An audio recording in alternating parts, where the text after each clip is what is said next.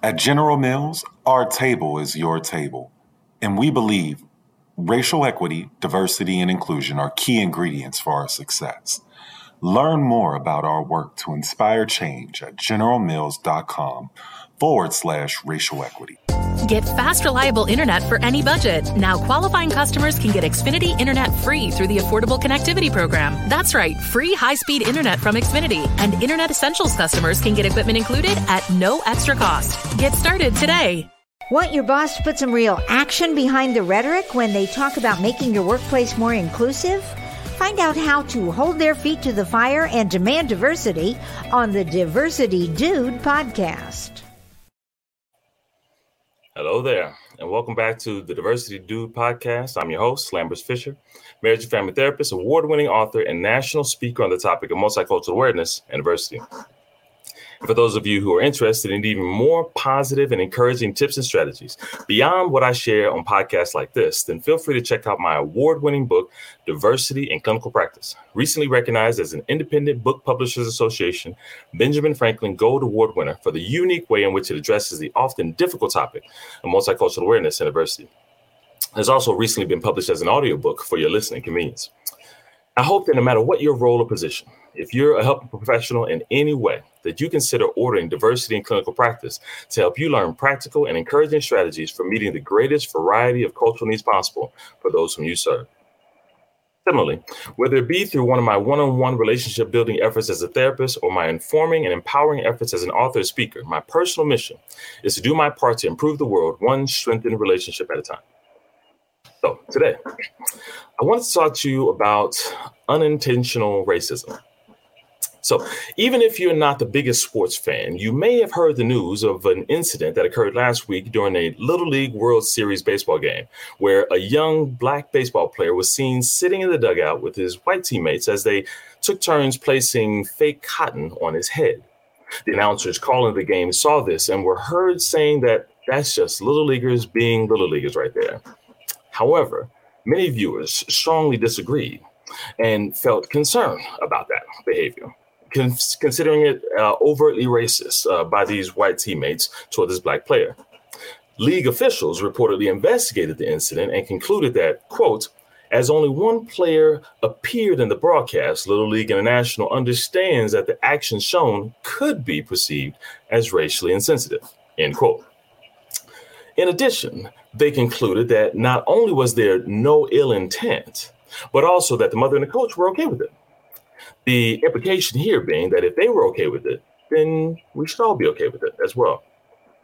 Now, for many, the first response to this incident is reasonably negative, as they're responding to what seems like blatantly racist actions.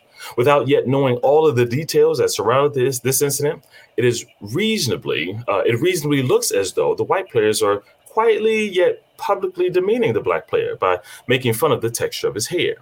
Not only that, but using cotton to do it brings to mind the history of African Americans being forced to pick cotton, and much worse in this country, which is no laughing matter. It's also worth noting here that even if the boys' teammates didn't intend to be racist, that doesn't mean that it's not a racist act. After all, since racism conveys the message that some people have less value or worth due to their race or ethnic background, then even if the actions were not representative of their entire character or intent, this behavior definitely seems to meet that definition. Now, for this conversation, however, I'll leave the definitions debate to others who are more qualified to do so, or who care more about who's going to get fired or similar policy and procedure changes that reasonably must change as a result, if for no other reason than to prevent similar situations like this from happening again. As for me, the marriage and family therapist mind, I also am concerned about what happened before the incident and how it contributes to what will happen afterwards. Not about the policies, but about what we can learn about how we can support the people involved moving forward. Since we weren't given a detailed behind-the-scenes account of what occurred, imagine with me. Consider what this young black kid may have experienced prior to this incident. Maybe he joined the baseball team hoping to feel welcomed by his teammates and included by his peers.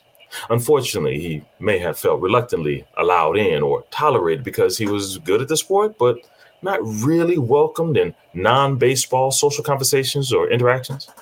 Maybe he was asked questions regarding why he looked so different, or why his hair was different, unlike theirs or anyone they knew that was normal in their eyes. The only hair comparison they knew was like cotton. So when one of the baseball souvenir toys accidentally broke open and the connection was made, hey, this looks like his hair. He's always trying to be a part of the fun, so let's include him this time. And they all take turns seeing if they can get the white cotton to cover up the black cotton-like hair. Maybe this young black boy felt torn between not wanting to be the focus of attention in this way and uncomfortable, but not quite sure if they're really making fun of him or finally finding something about him of interest to pay attention to. And in their own way, maybe he reluctantly concluded that if this is what it takes to finally feel included, that he would just take it and hope that it broke the ice and they could be real friends eventually. From the brief video clip that's seen, we can't read people's minds, but we can see that although he wasn't angrily pushing them away, he also wasn't laughing with them or smiling, joining in the fun either. As for his teammates, maybe they didn't have any ill intent, but then again, they wouldn't need to really have a well-crafted racist plan to unfairly single out a peer based on cultural differences that they don't understand. It happens all the time, unfortunately. They may not have even been aware of the significant history of picking cotton in African-American history, and that doesn't necessarily mean that they couldn't have subconsciously been exposed to references to such at home or in other environments, contributing to uncomfortability with cultural differences and a lesser valuation of those who are culturally different than them, leading to behaviors that manifest that lesser value without yelling or angry faces even being necessary. I wonder whether the response to this incident generated reasonable questions and conversations from these kids regarding why everyone was so upset, hopefully leading to new increased cultural awareness and understanding, and hopefully change behavior in the future. What about the mom? When investigated, we're told that the mother and the coach saw no ill intent either. Without additional details, though, we don't know whether a quality conversation occurred and a great explanation was received that reassured the boy's mother that his past, present, and ongoing safety and emotional well-being was at the front and center of these representatives, or whether the mother has a history of picking her battles, exploring the lay of the land and concluding that this was simply not a fight she wanted to engage in.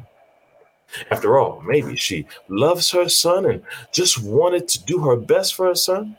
Then when they discovered that he was good at baseball and was good enough to not only play on a team while getting an education and staying out of trouble along the way, but he was also good enough to make it on a team that made it to the World Series, the Little League World Series. And who knows, maybe this baseball thing could help him obtain even more education in college at the least, or a career at best in the long run.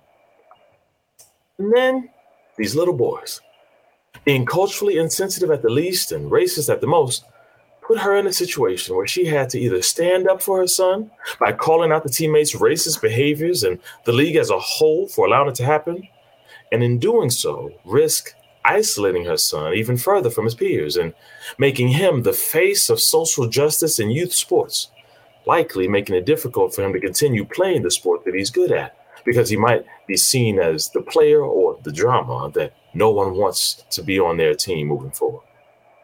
Who knows? Maybe she even discussed with him whether or not he'd prefer to be the face of racism in Little League or just let the dust settle.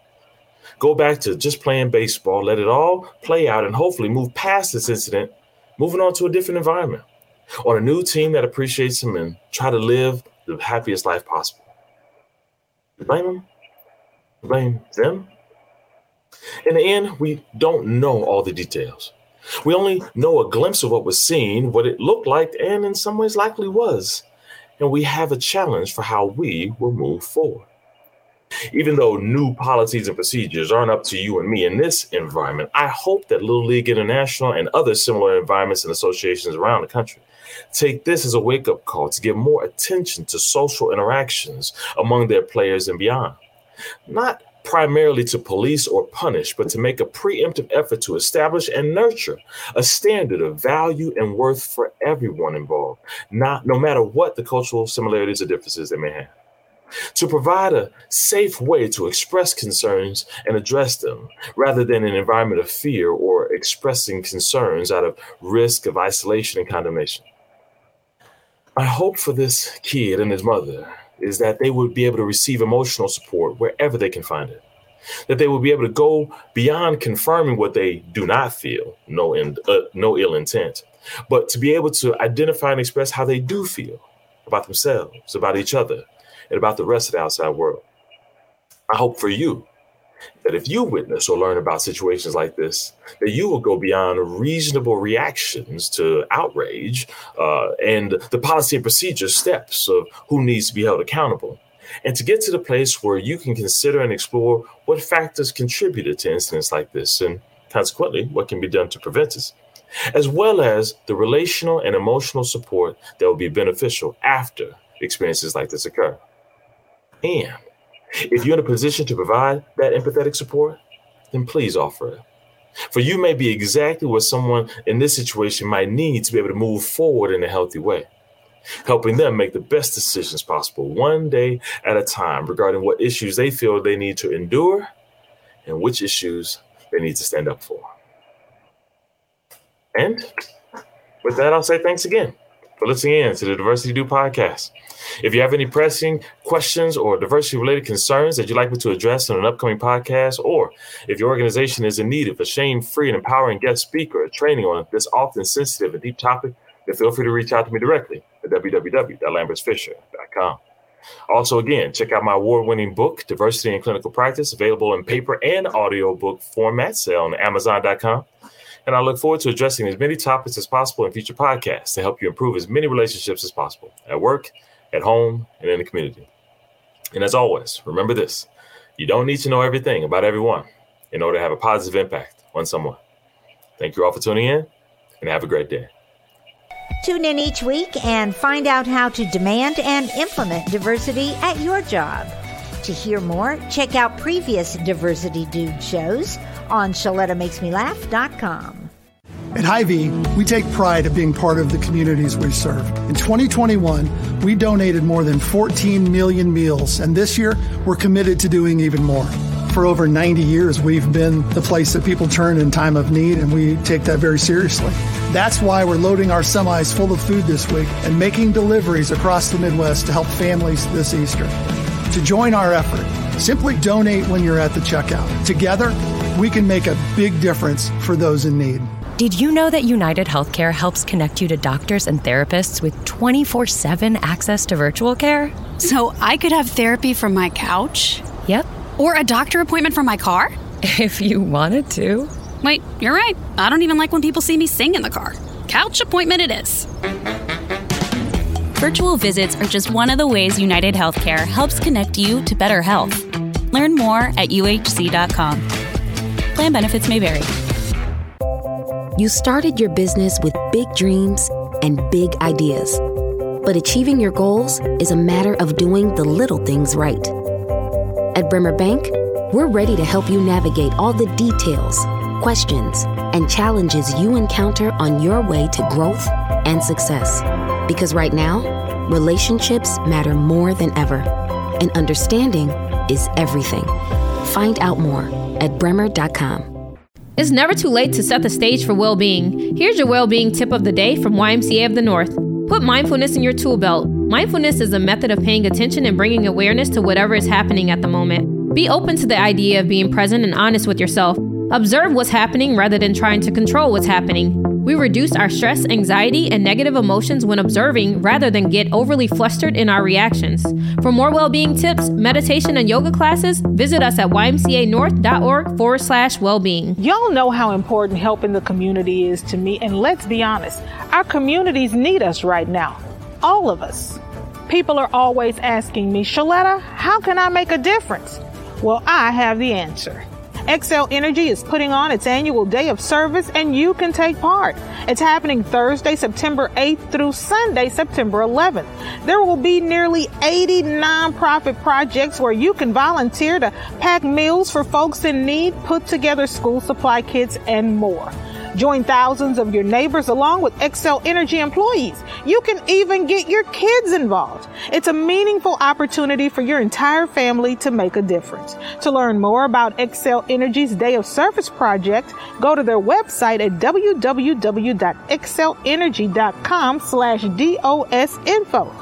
Do your part to give back to the places where we all live and work.